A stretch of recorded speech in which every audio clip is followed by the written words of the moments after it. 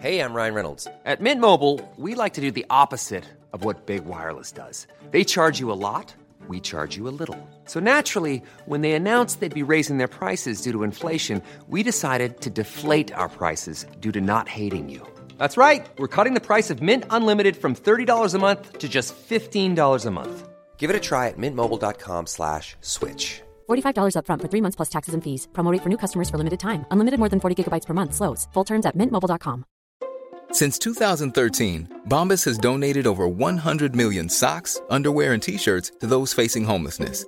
If we counted those on air, this ad would last over 1,157 days. But if we counted the time it takes to make a donation possible, it would take just a few clicks. Because every time you make a purchase, Bombas donates an item to someone who needs it.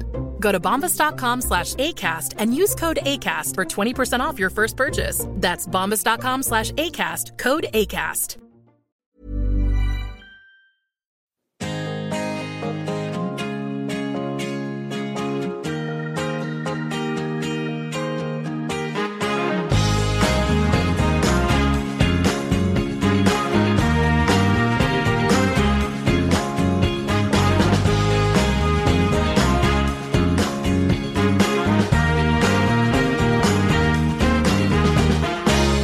Då säger vi äntligen hej och varmt välkomna till ett nytt avsnitt av Sveriges mest trivsamma fotbollspodcast. Jag heter Christian Dahlström och som vanligt har jag med mig min vapendragare, demonungdomstränaren och finansvalpen Jesper Strandberg. Välkommen. Tack och god morgon. Vi har ju inte setts sedan vår resa till Liverpool. Däremot såg jag en bild på dig i publiken på Guldbaggegalan. Vad händer? Vad har du haft för dig sedan vi såg senast? Jag knegade faktiskt på Guldbaggegalan och hamnade väl på bild lite för ofta. Men jobbat på mitt vanliga jobb och kanske släppt fotboll lite nu när den amerikanska fotbollen just det. Går in i sitt slutskede. Är det semifinalen nu eller? Det är Super Bowl på söndag. Ja, det är så pass. Okej, ja, jag hänger med på via min svåger som uppdaterar mig. Men uppenbarligen hade jag inte full koll. Själv har jag ägnat mig åt en vetenskaplig granskning som jag är ruggigt trött på nu. Men snart är den förhoppningsvis ute i min andra podcast. Resan till Liverpool för matchen Liverpool-Napoli blev ju väldigt lyckad tycker jag. Eller vad tyckte du? Ja, det tycker jag absolut. Riktigt bra styrt och härligt gäng och bra tugg liksom. Och sen lyckades vi pricka in 2 matcher. Ja, just det. Bara den första sög i och för sig. Ja, precis. Men det får man ta ibland. Och till vår stora förvåning, vi var ju ett gäng som var på den matchen. Många gick ju efter så här en halvtimme eller halvtid. Vi stannade ju kvar hela matchen. Och så, det var ju ett snyggt frisparksmål i slutet, men annars var det en förfärligt tråkig match. Och sen så när vi... Ja, och riktigt dåligt drag på läktaren också. Ja, och sen när vi kom hem så såg vi att en massa fotbollsreporter, typ så här Therese Strömberg och sådär, som man ju tycker har ett gott fotbollsöga och så vidare. Bara vilken jävla match! Och så här, vi fattade ingenting. Nej. Det var helt otroligt ju. Ja. Men en fantastisk resa i alla fall. Bäst förutom själva matchen var ju uppvärmningen på puben The Sandon precis vid Anfield inför matchen. Så här lät det bland annat då.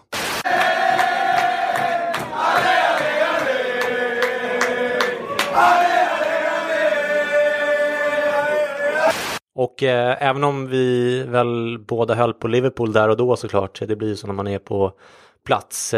Så det var ju lite snöpligt för Serie A att både Inter och Napoli åkte ur CL i sista gruppspelsomgången. Samtidigt så har ju den italienska fotbollen drabbats av flera antisemitiska och rasistiska skandaler under vintern. Och hur mycket jag än älskar Italien och italiensk fotboll så finns det ju ingenting som gör mig så trött på Italien och fotboll rent generellt som sånt här. Det är otroligt tröttsamt och där och då när man hör om det här så känner man ju bara att man typ aldrig vill se en italiensk fotbollsmatch någonsin igen. Vilket jag såklart då glömmer bort väldigt snabbt efteråt då. Men det här är ju ett återkommande och stort problem i Italien. Hur reagerar du på de här händelserna, Jeppe? Det är ju som du säger att man blir ju helt supertrött och ledsen över det här. det känns som att det krävs att någon gör slag i sak av de hot som faktiskt ställs. Av till exempel Ancelotti här sist i Napoli. Att man lämnar planen. För att det ska hända någonting. För det är de här liksom... Det här har ju pågått länge och man har sagt att men händer det igen så går vi av planen, men aldrig gjort det. Och då har kanske inte förändringen kommit. Det var ju bara för något år sedan som en spelare lämnade i planen och blev varnad. För det. Var det Montar eller var det... Ja, det kan nog stämma. Ja, jag minns inte, men det har ju skett så många sådana här och det är så otroligt tröttsamt och det är aldrig så svårt att försvara Serie A inför andra fotbollsfans som när sånt här händer. Det är ju liksom, det finns ju inget försvar mot det, man bara känner skam på något sätt. Idag tänkte jag i alla fall att vi skulle göra en liten silly season-genomgång för C-lagen och sen efter det revidera vår topp 5-lista på de lag som vi tror har bäst chanser att vinna Champions League nu när slutspelet närmar sig med stormsteg. Vi gjorde ju en i början av september, en lista där som jag har letat upp i arkiven. Låter det som ett bra upplägg, tycker du, Jeppe? Låter jättebra. Okej. Innan vi drar igång så vill jag ge våra lyssnare 3 ytterst korta populärkulturella tips. Det här första är en barnbok som de lyssnare som mot förbundan har barn eller behöver en bra present till någon liten knatte. Barnboken I en musfamilj, italiensk bok i svensk översättning. Originaltiteln är In una famiglia di topi av Giovanna Zabuli och med illustrationer av Simona Mulazzani. Och jag hade inte rekommenderat en barnbok i den här podden om det inte vore något speciellt. Bara de här bilderna, illustrationerna är värda de 135 kronor som den kostar, som jag betalade för vart och ett av de hittills 6 exemplaren jag köpte den här boken i julklappar och presenter och sådär på barnkalas. Det är standardpresenten från dig. Ja, men det är, faktiskt, för den är så jävla bra. Gav en av tjejerna som äger studion här den boken i julklapp. Hon smsade och sa att hon började grina när hon läste sin unge. Ja, men du har ju brorsbarn, Jesper. Det kanske en potentiell födelsedagspresent där, eller? Ja, men jag får skriva upp det, absolut. Okej, 2 snabba tips till då.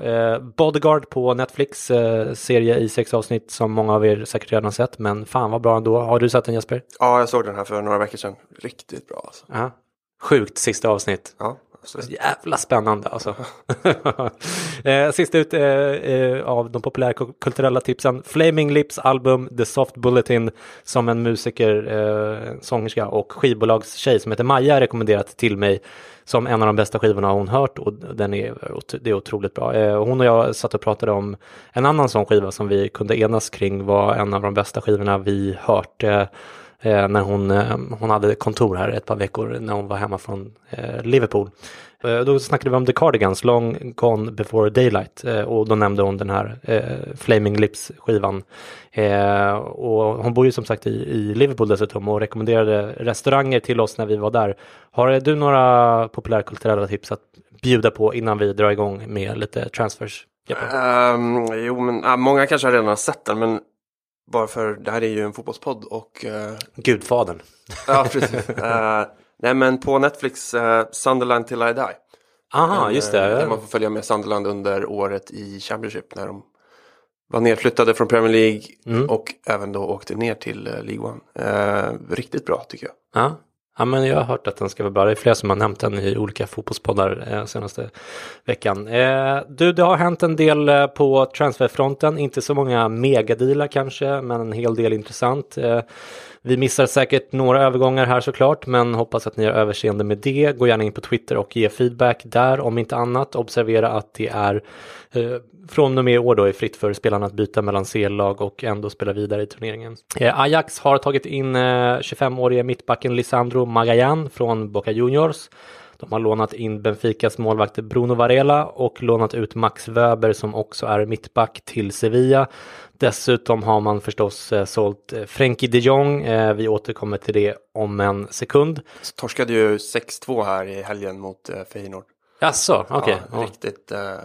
Allt gick in och öppnade spjäll bakåt. Försöker du positionera dig som poddens Eredivisie-expert här eller? Nej, men det var bara att jag ser inte Holland jätteofta, men nu gjorde jag faktiskt det, så får man... Får vi en liten inblick i ditt liv också. Det är kul. Atletico Madrid då, Jesper, nästa lag. Yes. De har lånat ut Gelson Martins till Monaco. Dessutom verkar det som att Diego Godin är klar för Inter till sommaren. Utöver att man förlorar en supporterfavorit i Godin har man tagit in Alvaro Morata som fansen inte verkar så förtjusta i. Han har ju ett förflutet i Real Madrid men spelade i Atletico som tonåring innan han var i Real. Godin ut känns ju som en, tycker jag i alla fall, otroligt stor förlust även om han är till åren. Som jag har förstått saken så verkar det som att han ville stanna dessutom men att han inte fått något kontraktsförslag trots att han har blivit lovad efter att klubben tackat nej till Manchester Uniteds bud bland annat i somras. Vad tycker du om de här två affärerna, Jesper? Morata har jag aldrig riktigt varit särskilt sålt på. Han funkade bra i Juventus men rollspelare. Ja, precis. Han har ju inte varit kanske värd dem, eller absolut inte värd de summorna, speciellt den som Chelsea betalade till Real. Och verkligen varit helt bedrövlig i Chelsea tycker jag. Men han kommer väl vara någon sorts första avbytare i Atletico nu när Costa går med lite skador så... Och har jag haft ett förfärligt målfacit de senaste året, Costa. Och det var väl ett lån på 1,5 år med precis. option. Så det är väl ingen jätterisk liksom. Nej. För Atletico. Godin känns, precis som du säger, väldigt märkligt och konstigt att man släpper honom. Och på free transfer nu när kontraktet går ut också. När man så absolut inte ville sälja honom i somras för stora bud. Det får en ju att tänka lite om Simeone kanske är på väg bort. Det har ju snackats tidigare om Inter som nästa adress för honom. Han har väl varit öppen med att han vill träna Inter någon gång. Så de kanske möts eller följer varandra till Milano i sommar. Ja, intressant. Vi fortsätter till Barcelona då, som är det lag som har gjort flest och störst affärer tror jag under vinterfönstret bland C-lagen. Frenkie de Jong, den holländska supertalangen, har ju efter väldigt mycket spekulation gjort den klassiska Ajax-Barcelona-flytten för 75 miljoner euro ungefär. Men kommer att vara kvar i Ajax under resten av den här säsongen. De Jong debuterade i Eredivisie 2014-2015 för Willem Zweig. Han värvades sen av Ajax ungdomslag för 300 000 euro och lånades tillbaka till Willem Zweig som jag förstod det. Men han gjorde totalt bara 2 20 minuters inhopp och spelade mest i deras ungdomslag där. Sen säsongen 16-17 lämnade han Willem Zweig för Ajax helt och hållet och fick under sin första säsong i Ajax en enda match från start och 7 inhopp i ligan och Europa League. Sen under förra säsongen spelade han betydligt mer och var i stort sett ordinarie som jag förstod det innan han blev skadad och missade hela våren. Han har också gjort 5 landskamper för Holland och varit väldigt, väldigt bra i år i Ajax. Vad vet du om hans spelstil, Jesper? Han är ju en extremt passningsskicklig spelare som både på korta och längre bollar är extremt bra. Jag läste någonstans att liksom key passes är han helt outstanding på. Alltså, Men en lågt liggande mittfältare. Han vet jag har också utgått ifrån mittbacken och flyttat upp bollen därifrån. Så det känns som en jättespännande spelare. Absolut. Ja, fan vad kul. Vad tycker du om övergångssumman då, 75 miljoner euro? Den är ju hög, men det blev ju dragkamp mellan PSG, liksom världens rikaste klubb, och Barcelona. Vilket ju drog upp det. Ja.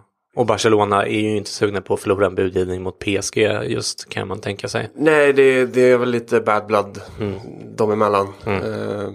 Vilket kanske ökade Barsas vilja och punga upp. Absolut. Sen kanske det finns något liksom holländskt romantiskt från Cruyff och Sen den andra vågen de hade i slutet på 90 va? Som gör att Barca värderar holländare högre. Ja, han ser lite ut som, vad heter han? McCulkin, den här ungdomsskådisen. Macaulay Culkin. Macaulay Culkin, ja. Såhär ung babyfeja. Barcelona har ju även mycket oväntat värvat Kevin Prince Boateng, och han har ju tydligen varit bra de senaste 3 säsongerna och gjorde bland annat 10 mål i La Liga säsongen 16-17. Men ändå, det här är väl en av de mest oväntade övergångarna på mycket länge, tycker du inte det? Ja, den är sjuk faktiskt. Och han gick in och spelade från start typ 2 dagar efter han värvades också. Så det är jättekonstigt. Men han har ju blandat högt och lågt genom hela sin karriär. Har gjort liksom verkligen, ja. Drömmål i Champions League till att vara helt bedrövlig i ett bottengäng liksom. Så han kan göra allt och ingenting. Ja, han får tacka sin lyckliga stjärna. Alltså, han hade nog jag trodde att Barcelona-tåget hade gått för väldigt länge sedan. Men det här, han gjorde väl ett superdrömmål för Milan mot Barcelona. Precis, just det, exakt. Klackar den med sig. Ja, men han har ju det där i sig. Alltså de här sjuka tekniska grejerna. Men han är ju också en otrolig humörspelare och en väldigt slarvig fotbollsspelare långa stunder. Vi fortsätter då till man har tagit in den 19-årige mittbacken Jean-Claire Todibo också från Toulouse i sommar. Lite FM-namn tycker jag, Jean-Claire. Ja, men det var många som var ute efter honom. Okej, Juventus till exempel. Ja, men free transfer, då är alltid Juventus inblandade på ett eller annat sätt. Dessutom har man lånat in Jason Murillo, den 26-åriga men rutinerade mittbacken från Valencia som också varit i Inter tidigare. Och Monir går motsatt väg på lån till Sevilla. Vad tycker du om Barcelonas fönster totalt sett, Jesper? Jag tycker det är riktigt bra. Man breddar truppen nu och säkrar ungt till i sommar och framtiden. Så det känns riktigt bra agerat av Barca.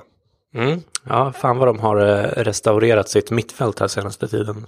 Med Arturo också och Vidal som man har tagit in och Rakitic har ju fått en uppsving och sådär, så att det känns positivt för dem. Vi fortsätter till Bayern München som har tagit in Alphonso Davies, en 18-årig kanadensisk vänsterytter som blev klar i somras men som flyttat till Tyskland nu i vinter för 10 miljoner euro. Tandställning har han. Man har också värvat Benjamin Pavard från Stuttgart till i sommar då för 35 miljoner euro. Alla övergångssummor är för övrigt hämtade från Transfermarkt som vanligt. Ibland har de lite lägre övergångssummor än vad som rapporteras på andra ställen. Jag tror att de är lite mer konservativa när det gäller till exempel så här prestationsbaserade bonusar och sådär. Pavard då, Jesper, 22-årig världsmästarback som blir högerback i landslaget i VM, men som mest brukar spela mittback i klubblagen som jag har förstått det. Jag har inte sett honom där, men hur känns den värvningen tycker du? Jag har inte heller följt Stuttgart jättenoga kan jag inte säga. Nej. Men du har varit upptagen med holländska ligan. ja, exakt. Nej, men det känns som en bra värvning. Han liksom etablerad i Bundesliga, liksom etablerad i landslaget, vunnit VM och fortfarande väldigt ung. Och i sammanhanget kanske en ganska låg övergångssumma. Så det känns som en bra värvning på förhand för Bayern som ska... Rafinha drar väl, Kimmich får väl flytta upp och vara mittfältare eller om Pavard går in och plockar Hummels eller Boatengs plats. Vi får se. Bayern München har ju också lagt, jag tror det är 4 bud på Chelseas, vad heter han, Hudson-Odoi? Yes. Snubben som inte har spelat en enda Premier League-match från start, men som ändå har blivit erbjuden 85 000 pund i veckan av Chelsea. Men som i och för sig verkar vara the real deal. Jag har inte sett honom en ruta kan jag säga. Men jag såg honom, jag kollade lite träningsmatcher i somras och tyckte han var riktigt bra då också. Alltså vi får faktiskt väldigt mycket inblick i ditt innehållslösa liv här, Jesper. Hur fan har du tid att sitta och kolla på sådana grejer? Jag sover väldigt lite. Ja, okej.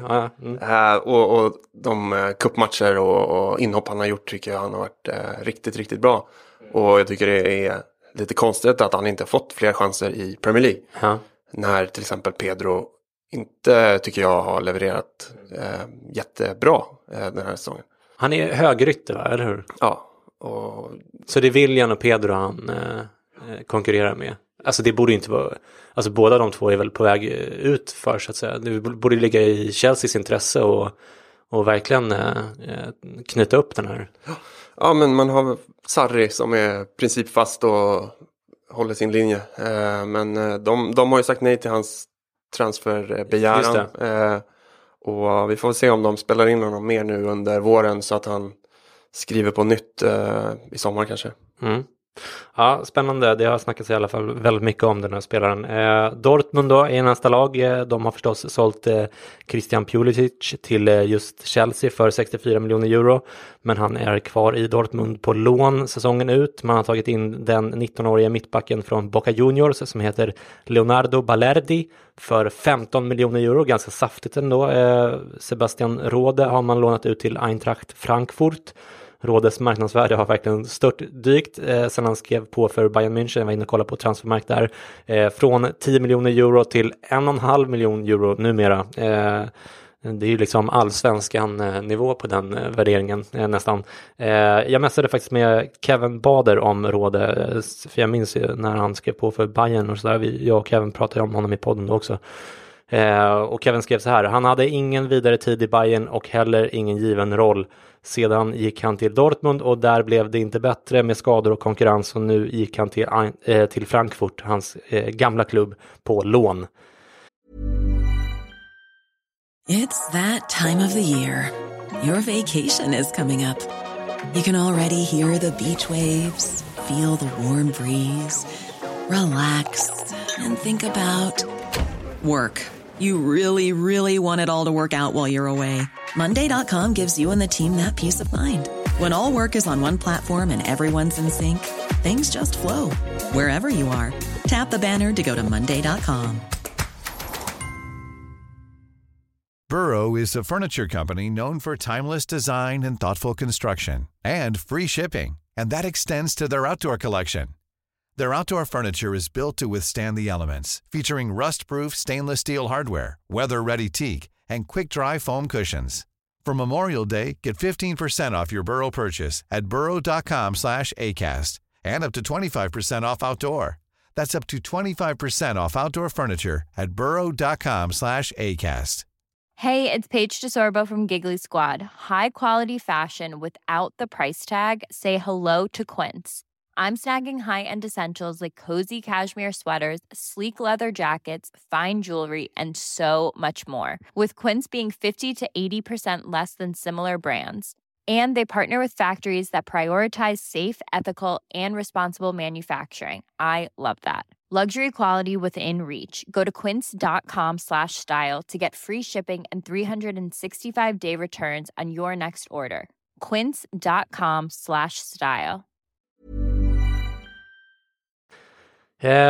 Dortmund har för övrigt också lånat ut Alexander Isak till Willem Schweiz som vi pratade om tidigare i holländska ligan. På tal om det så fick jag faktiskt ett mejl från Björn Andersson, Bayern-scouten där, som har läst min bok Kalla mig galen, Jeppe. Han kallade det för en känslomässig berg- och dalbana. Det var väl lite fint ändå. Ja, men det ska du vara stolt över. Ja. Har du läst min bok? Nej. Ja, det är för dåligt. Juventus då, Jesper, de har flyttat Higuain från Milan till Chelsea, men det påverkar ju inte så mycket varken ekonomiskt eller sportsligt. Man har också lånat ut Stefano Sturaro till Genoa, och sen har man signat Aaron Ramsey på free transfer till sommaren. Jag såg för övrigt på transfermarkt att Ramsey värderas till 40 miljoner euro. Det låter som en väldigt hög värdering med deras ändå lite konservativa värderingsmetoder för en så liksom skadeförföljd spelare. Eller vad tycker du? Nu vet jag inte hur deras värderingar går till, om de tar skador och skadehistorik i beaktande, men jag tycker liksom, brittiska spelare är ju dyrare generellt. Så på grund av homegrown-regler och annat. Men Ramsey som mittfältare har ju historiskt gjort mycket poäng. Så jag ser ingen riktig... Den kanske är lite hög, men jag ser inga problem med det. Nej, okej. Britter lyckas ju väl ganska sällan i Italien, eller går framförallt väldigt sällan till italienska ligor. Vad tycker du talar för respektive emot Ramsey i Juventus? Alltså jag tycker inte han är så brittisk i sin spelstil. Han är tycker jag har mer europeisk kanske än det man anser som brittiskt. Teknisk, kommer på i andra våg, snabb och finurlig kan man säga. Så jag på det så tror jag att han kommer att göra bra i Juventus. Han har ju en diger skadelista, men Juve är ju dominerande i Italien och kanske mer utrymme då att rotera och inte belasta spelare lika mycket som Arsenal kanske behöver göra. Men de har ju Khedira och Pjanic, lite så här glaslirare där redan, men de kanske kommer flytta på en eller två av, inte Pjanic då såklart, men typ men Khedira. Samtidigt så har man stärkt upp med, du har Matuidi, du har Emre Can och Bernardeschi har spelat inne mitt också, så det. Men det känns inte som att Juventus för att ta nästa steg, det de behöver snarare än en till breddspelare på mittfältet, så behöver de en riktigt världsklassspelare där. Det känns ju som att de bara har Pjanic. Sen, de andra är ju väldigt bra såklart, men om de nu ska liksom kunna förbättra ett redan väldigt, väldigt bra lag, så är det väl på inne mitt, är det inte det? Eller? Det kanske är så, men samtidigt, de jobbar inte med PSGs kassa. De la miljarden i övergångssumma på Cristiano för att spetsa anfallet. Ramsey i sina bästa stunder är en av de bästa mittfältarna tycker jag. Så jag är jättenöjd ifall den här affären går i hamn. Den är ju inte officiell än, men han ska ju ha läkarundersökts i Turin. Mm. Ja, men jag trodde att den var klar, men det kanske inte är det. Vi fortsätter, 2 andra affärer i Juventus som har dykt upp senaste dagarna. Det är ju Benatia till en katarisk klubb för 8 miljoner euro, och så har de tagit in Martin Cáceres från Lazio, gamla ex-Juventinon, va? Yes, han är tillbaka. Benatia ratear jag ändå som jävligt högt försvarsmässigt i alla fall. Ja, jag blev ganska förvånad, speciellt när Bonucci liksom dagen innan gick sönder och blev borta några veckor, och Barzagli är ju gammal och på nedgång och dragits med skador. Så den var lite förvånande, men jag tror ändå att det nog var Benatias egna val kanske att casha in. Ja, men Juventus har väl gjort sig lite kända för att de inte hindrar spelare som vill gå ifrån klubben. Så. Men i det här fallet så känns det ändå som du säger, alltså du ratear väl inte Rugani superduper högt heller. Så menar, ponera att Chiellini skulle bli skadad, vad är det för mittlås man ska ha då i Champions League? Det känns ju skakigt alltså. Ja, det är lite tunt just nu. Men Cáceres in på lån, fyller väl någon backup-roll där. Han är inte så gammal som man tror då. Nej, han är just över 30, va? Ja, 31 tror jag. Ja. Så det är rutinerad och alltså superbra backup ju. Ja, vi fortsätter till Liverpool som har släppt Dominic Solanke och Klein till Bournemouth, båda två. Klein på lån och Solanke som man sålde för 21 miljoner euro. Mer än dubbelt upp jämfört med hans marknadsvärde enligt Transfermarkt. Lite såklart då för att han är engelsman just, men ändå sjukt bra för en spelare man väl fick på free transfer från Chelsea dessutom. Ja, det är ju riktigt bra för en spelare som dels kom gratis och knappt spelat. Men av det jag har sett av honom, och Gud ska veta att det inte är särskilt mycket, så har jag varit väldigt underväldigad, måste jag säga. Ja, och sen har de ju använt Origi före honom som ersättare när det har behövts. Men de verkar få bra betalt av Bournemouth generellt, som Bournemouth verkar värdera Liverpool-spelare som något riktigt speciellt. Är väl över 500 miljoner de har lagt på bänkspelare från Liverpool de senaste åren. Ja, det är nästan som en liten farmaklubb där. Lyon då, de har bara värvat Boubacar Fofana till sommaren, en rutinerad och billig backup till mittfältet som jag har fattat saken. Manchester City har sålt Brahim Diaz, ytterligare en lovande spelare från deras ungdomsled som i och för sig är född och uppvuxen i just Spanien. De sålde honom alltså till Real Madrid, 19 år gammal med utgående kontrakt tror jag. De fick ändå 15 miljoner euro för honom. Oklart än så länge tror jag kring klausuler och så vidare, men det lär inte vara så mycket sånt med tanke på att han hade just utgående kontrakt. United har inte gjort några större affärer än så länge, va Jesper? Nej, inte vad jag kan lägga på minnet. Nej, det har väl kanske att göra med att de har någon slags interimtränare. De har ju bytt från Mourinho till Ole Gunnar sen vi poddade senast. Jag tycker trots den otroliga starten att det känns som en floppvarning på sikt. Nu inte bara för att de bara fick kryss mot Burnley dessutom på nåder efter 2 sena mål igår kväll då. Men vad tror du om Ole Gunnar? Har du köpt hypen?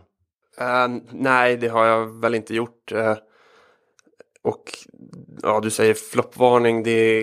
Jag tror att det kan vara så att det går för bra för United nu på våren för att inte göra honom permanent manager. Och där tror jag inte han håller faktiskt. Jag tror att...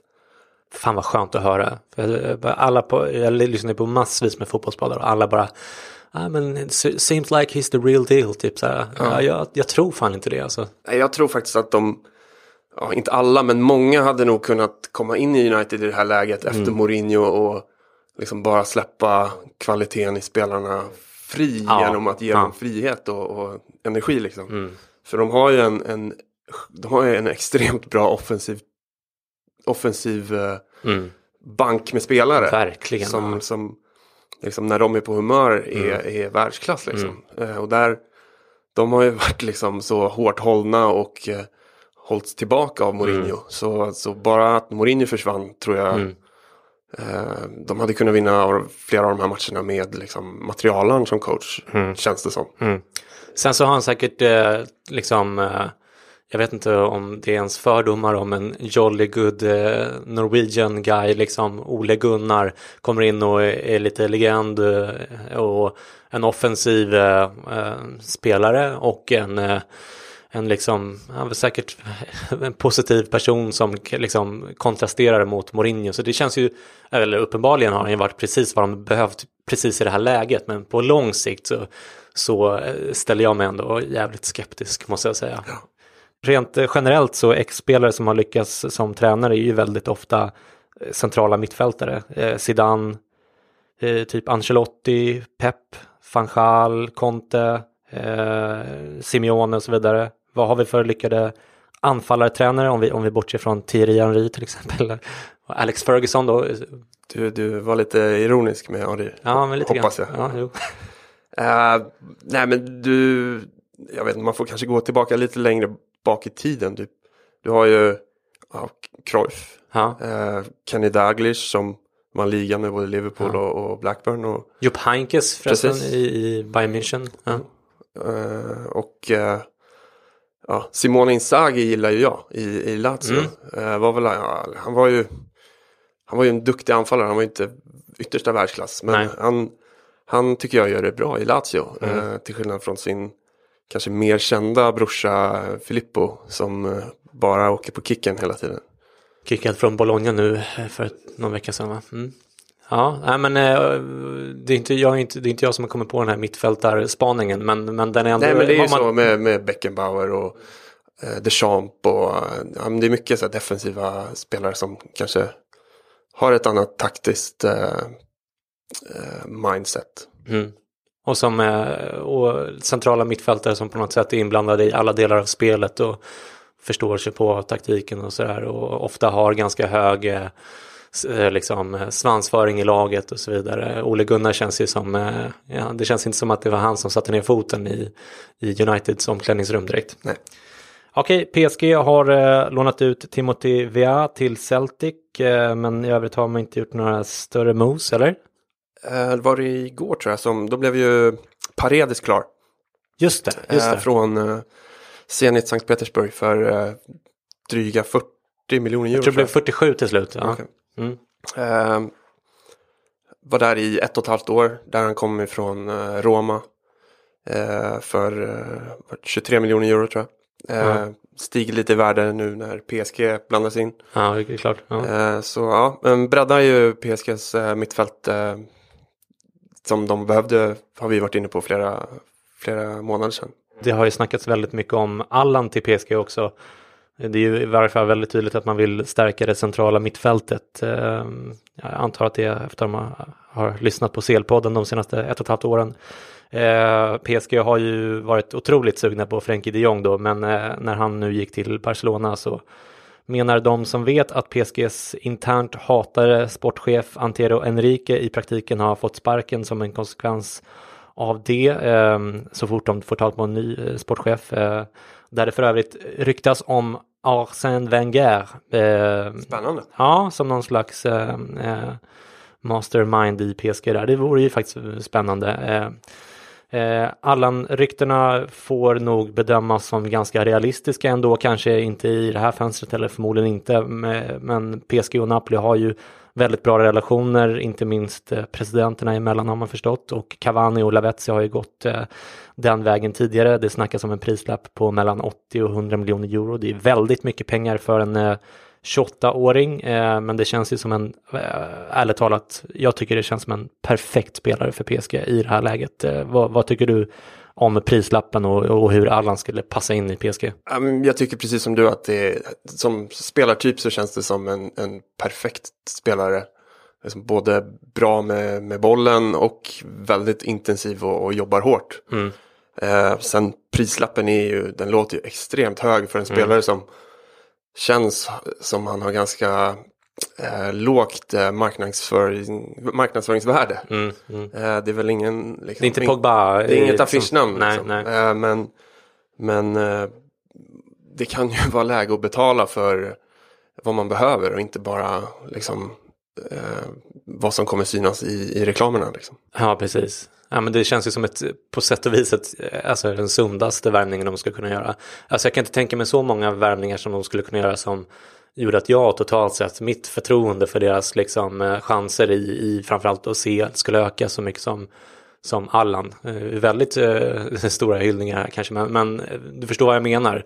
Ja. Så liksom, sen har man förlorat Thiago Motta som var en av mina favoritspelare alla kategorier, så har man ju liksom, alltså Verratti till exempel, alltså han har ju många av de tekniska kvaliteterna, är fantastisk på det sättet, men han är ju också en jävla idiot alltså. Och som, alltså han kan inte axla hela ansvaret på mittfältet, känns det som. Han kan vara en av 3 där och göra det jävligt bra liksom. Men han behöver någon som tar papparollen. Ja, så att säga. Men, eller? Absolut, jag håller med. Okej. Och sen får vi se hur PSG hanterar FFP ifall de nu skulle köra på Allan i sommar kanske framförallt då. Vi går vidare. Porto har tagit in vänsterytten Fernando från Santa Clara i portugisiska ligan. En budgetvärvning. De har också tagit in kontraktslöse Pepe, 35-åringen som senast spelade i Besiktas. Man hoppas att han ska tillföra lite rutin då och lite bad boy aura till laget får man anta. Man har också tagit in vänsterbacken Wilson Manafa från Portimonense, och så har man lånat ut Everton till den japanska ligan. Real Madrid har tagit in Brahim Diaz från Manchester City och sålt tredje keepern Kiko Casilla till Leeds. Roma har inte gjort några affärer vad jag vet. Schalke har sålt Naldo till Monaco och Johannes Geis till Köln, men inte värvat några spelare. Tottenham har släppt Moussa Dembélé till Guangzhou RF och inte gjort några värvningar. Man har dessutom skador på både Kane och Dele Alli. Det verkar inte som att de är med mot Dortmund i 8-delsfinalerna. Hur stort avbräck är det här för Spurs, tycker du, Jesper? Det är extremt stort avbräck för Spurs. Det är väl... de fick ju skada på Sissoko också. Wanyama har väl varit skadad större delen av säsongen. Så mycket av musklerna på mittfältet som försvinner. Ja, förutom det Kane då, såklart som är stora. Men just Kane är ju instrumentell i i Spurs. Nu har man ju Fernando Llorente som gjorde självmål första matchen han skulle ersätta. Men det är ju ett extremt stort avbräck att Kane är borta och Ali såklart. Men vi får se hur Spurs löser det här. Men Kane har ju burit deras anfallsspel, liksom, eller inte anfallsspel men anfallspositionen helt själv senaste säsongerna och bara öst in mål för Spurs. Så ett enmansanfall. Exakt. Och Ali är ju också en fantastisk spelare får man säga. Men där finns det ju ändå täckning. Alltså alternativkostnaden är ju lägre. Offensiva mittfältare som håller väldigt hög nivå. Men just en ersättare på centerforwardsplatsen finns inte. Nej. Och det kan ju bli jävligt kostsamt i det här läget. Llorente som i och för sig har varit en jävligt bra fotbollsspelare en gång i tiden. Men det känns ju som att han har pikat för väldigt länge sedan. Och han är ju iskall i form får man anta efter frysbox under väldigt lång tid. All right, det har blivit dags för vårsäsongens första jingle, Jeppe. Är du redo? Absolut. Okej, nu är det nämligen dags för det här.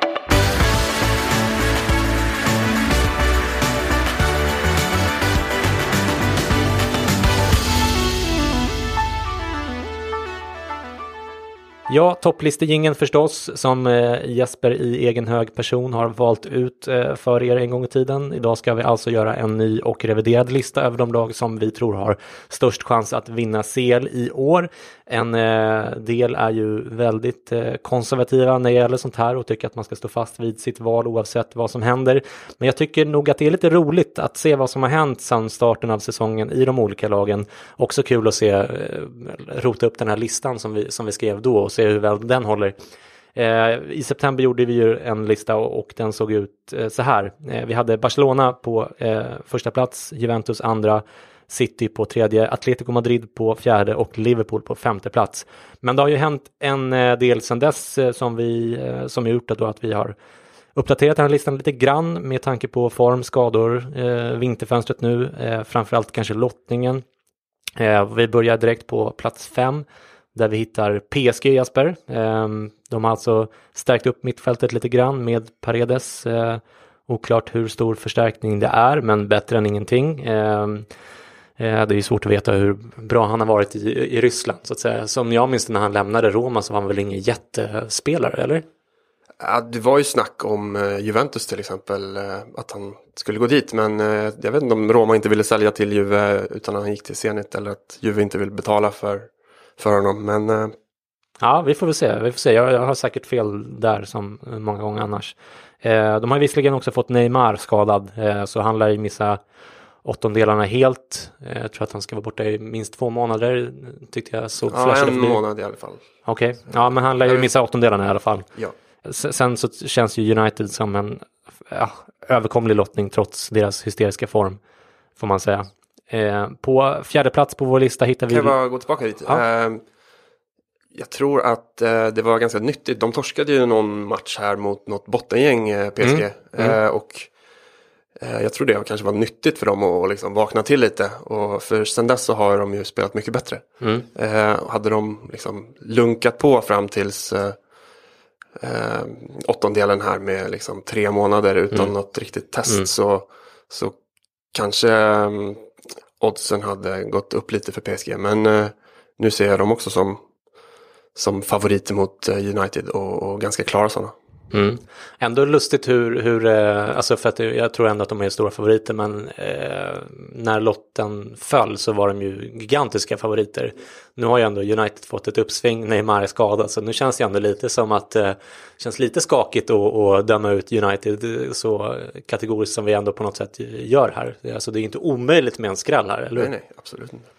Okej, på fjärde plats hittar vi Liverpool som alltså hoppar upp ett hack i rankingen. De drog visserligen Bayern München, men Bayern är urslag och Liverpool har visat på stor mental styrka under vintern tycker jag, och är ju ett lag som ligger långt före Bayern i sin liksom projektcykel så att säga, i sin lagbyggarcykel eller vad man ska kalla det. Samtidigt så kommer de såklart att satsa allt på Premier League när de nu har 4 poäng ner till City där, som dessutom förlorade igår, så det kan bli en 7-poängsledning. Man har dock åkt ur både ligacupen och FA-cupen, så man borde väl kunna klara av att dubbelsatsa på CL och PL under våren, särskilt nu kanske när City förlorade igår. Vad säger du om Liverpool, Jeppe? Nej, men det här att de kan fokusera på CL och Premier League nu när kupperna är borta tror jag är väldigt bra för dem. Man har väl liksom kanske inte skinit, vad säger man då? Jag vet. Kanske liksom briljerat så mycket senaste tiden som man skulle vilja, men ändå plockat vinster. Och jag tror att de kommer riktigt laddade nu till när det börjar liksom bränna till under säsongen. Alltså de borde kunna dubbelköra i alla fall. Alltså som du säger, kupperna, det kunde de ha och mista. Så att det här känns ju som en fantastisk potentiell vår för Liverpool verkligen. Framöver. Så jag förstår att Liverpool-fans har positiva vibbar. På 3:e plats på vår lista hittar vi Manchester City. De har presterat sämre i ligan än i varje fall jag trodde. De flesta trodde väl att de skulle ligga ett par poäng före Liverpool så här dags på säsongen. Eller kanske till och med ganska många poäng före som de gjorde förra året. Trots det, eller kanske tack vare det, så tycker jag nästan att de har ökat sina chanser att vinna CL med någon procent eller så. Man har ju också dragit en riktig vinstlott i 8:ondelen, Schalke 04, som och är ju en drömlott på många sätt. De har ett ganska fitt lag också numera, där De Bruyne är tillbaka till exempel. Men Mandy tillbaka i nära match i alla fall. Ja.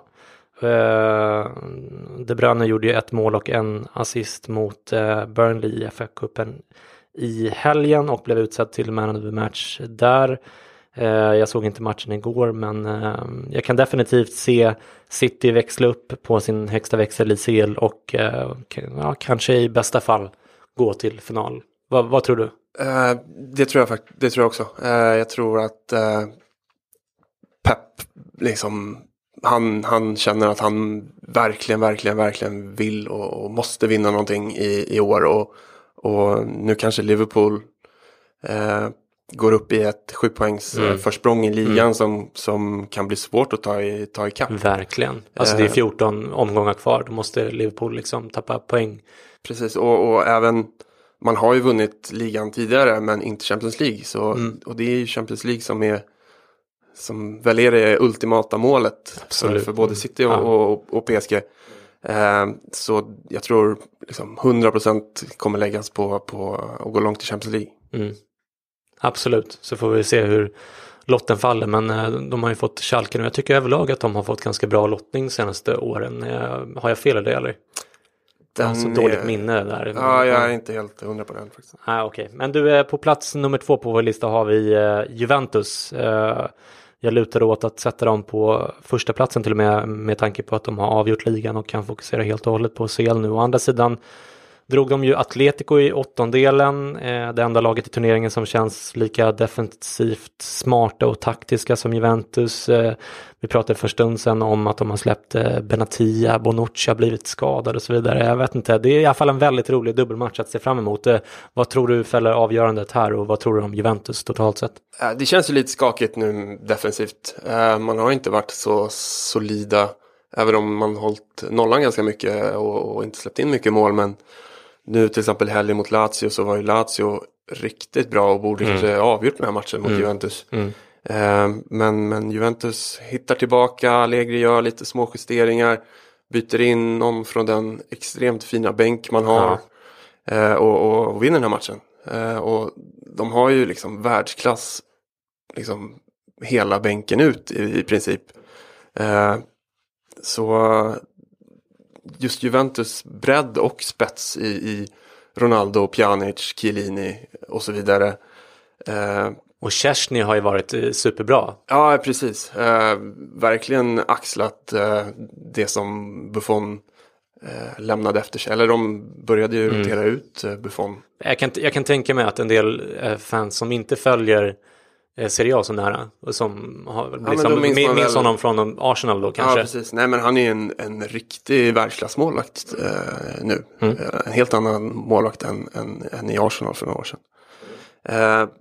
Atletico glömmer man ju gärna bort ganska ofta. Och liksom är väl inte det laget som åker till ett bottenlag och vinner med 6-0. Nej. Men så är ju helt klart ett extremt bra motstånd. Men jag ser ändå Juventus både baserat på spets och bredd som favoriter här. Precis som i City-fallet så är det ju på Champions League som fokus läggs. Och ligan, man leder väl med 11 poäng nu. Och kan liksom... Den är ju avgjord för länge sedan. Ja, man kan verkligen dedikera den här våren på Champions League. Och det tror jag faller avgörande här. Atletico kanske inte har möjlighet att gå ikapp Barcelona och vinna La Liga, men kan ju fortfarande komma tvåa, slå Real Madrid i position. Kanske inte lika desperata på Champions League-framgång som Juventus faktiskt är. Även om finalen spelas på deras hemmaarena också kan man ju komma ihåg. Så att, nej, men jag köper hela ditt resonemang där. Jag skulle säga 70-30 till Juventus. Vad är det något i den stilen du tänker också? Ja, det tycker jag. Rimligt. Vi får hoppas också att Ronaldo lyckas hålla sig utanför fängelsemuren också. Jag kommer osökt att tänka på när Paris Hilton åkte i fängelse och blev intervjuad i Letterman, i Late Show, när hon kommit ut och han driver med henne och hennes tid i The Slammer som man kallar det. Har du sett den intervjun? Ja, kanske. Ja, det var många år sedan. Ja, men det är precis. Ja, men det är väl det är nästan 10 år sedan. Nej, kanske inte riktigt. Jag kanske klipper in en bit från den intervjun i podden i efterhand. I like both. I like the weather in LA better, but I love New York City. New York City is exciting, though, isn't it? I was born here, yeah. Yeah, good for you. How'd you like being in jail? Not too much. God, that was just a horrible thing. God, wasn't it horrible? Yeah, it was, definitely. And you know what? They locked up your friend Nicole. She was only in for a short period of time, wasn't she? Now, how can she was only in for like 45 minutes? How did that work? How can somebody only be in for 45 minutes? I don't know. And tell us now, looking back on that experience, what have we learned? What can you tell us? What's different about you going forward as you look back? Well, obviously, it was a very traumatic experience. God, was it? You know, I think I did it, so I feel like I can do anything. You can survive anything. Yes, sure, definitely. Have your friends treated you differently since you've been out of the Slammer? No. People think that I was really strong that I went through it. So. God, it was just ugly, wasn't it? Have you made? But I've moved on with my life, so I don't really want to talk about it anymore. I know. Well, I appreciate that. See, this is where you and I are different because this is all I want to talk about. Have you? Did you make any friends while you were in jail? Answering any more questions. No more questions about I'm jail? here for my clothing line and my movie and my perfume. I'm not here to talk about that. I love you, Paris. Love you too. Yeah. Somebody you met in prison? På plats nummer 1 hittar vi inte Atletico Madrid då, utan Barcelona. De leder La Liga med 5 poäng så här långt och 10 poäng ner till Real Madrid på tredje plats. Messi, Suarez och Dembélé på topp har alla gjort 2-siffrigt antal mål totalt sett i alla turneringar i år. Man gör mycket mål och man släpper inte in så mycket mål heller. Inte ens 1 mål per match i genomsnitt i CL och La Liga sammanräknat. Även om han har varit lite liksom skakig i framförallt La Liga då. De har visserligen Umtiti som är skadad och bara har spelat 6 matcher på hela säsongen. Nu fick de in Murillo som en ändå hyfsad backup får man säga. Man har säkrat Frenkie de Jong till sommaren, vilket ju måste kännas väldigt bra för ledningen och fansen och så vidare. Lotten föll på Lyon som är en ganska överkomlig lottning ändå, även om man kanske inte ska underskatta dem heller. Jag hade kanske velat flytta upp Juventus på första platsen som sagt, men Bonucci Benatia och så vidare, så, och lottningen, den är bättre för Barcelona. Så jag köper nog att vi har kvar Barcelona till slut. Vill du lägga till något? För Barcelona så man har ju inte riktigt fått igång eller fått nytta av det som Coutinho sitter inne på. Men istället har ju Dembélé verkligen blomstrat nu under den här säsongen. Så... Och Artur har ju, alltså vi kände ju inte till att han skulle få ett sånt här genombrott när vi gjorde den här listan. Nej. Så det känns ju också stabilt. Största frågetecknet är väl ändå, tycker jag, deras tränare, Valverde, som jag inte riktigt vet hur mycket jag litar på i de här största matcherna, rent taktiskt och oklart kanske. Ja. Nej, men jag är helt med på Barcelona som högst rankad i den här listan.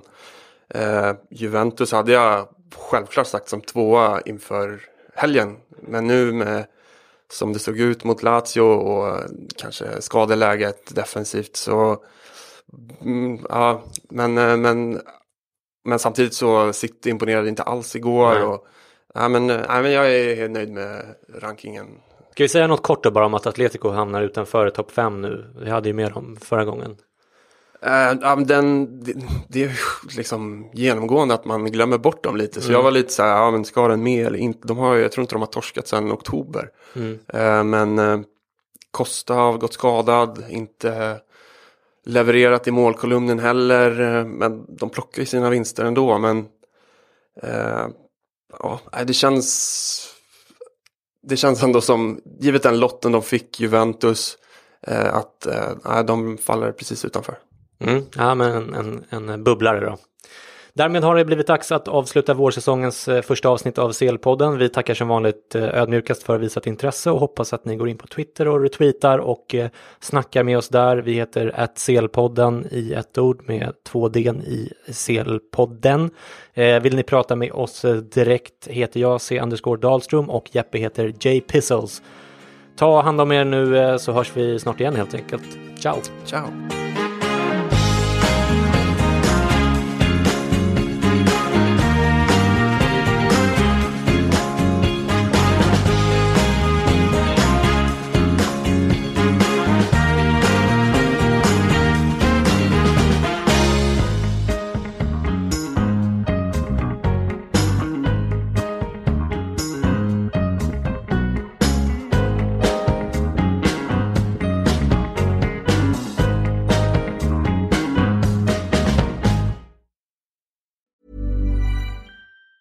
Planning for your next trip? Elevate your travel style with Quince. Quince has all the jet-setting essentials you'll want for your next getaway, like European linen, premium luggage options, buttery soft Italian leather bags, and so much more. And it's all priced at 50 to 80% less than similar brands. Plus, Quince only works with factories that use safe and ethical manufacturing practices. Pack your bags with high-quality essentials you'll be wearing for vacations to come with Quince. Go to quince.com/trip for free shipping and 365-day returns. Planning for your next trip?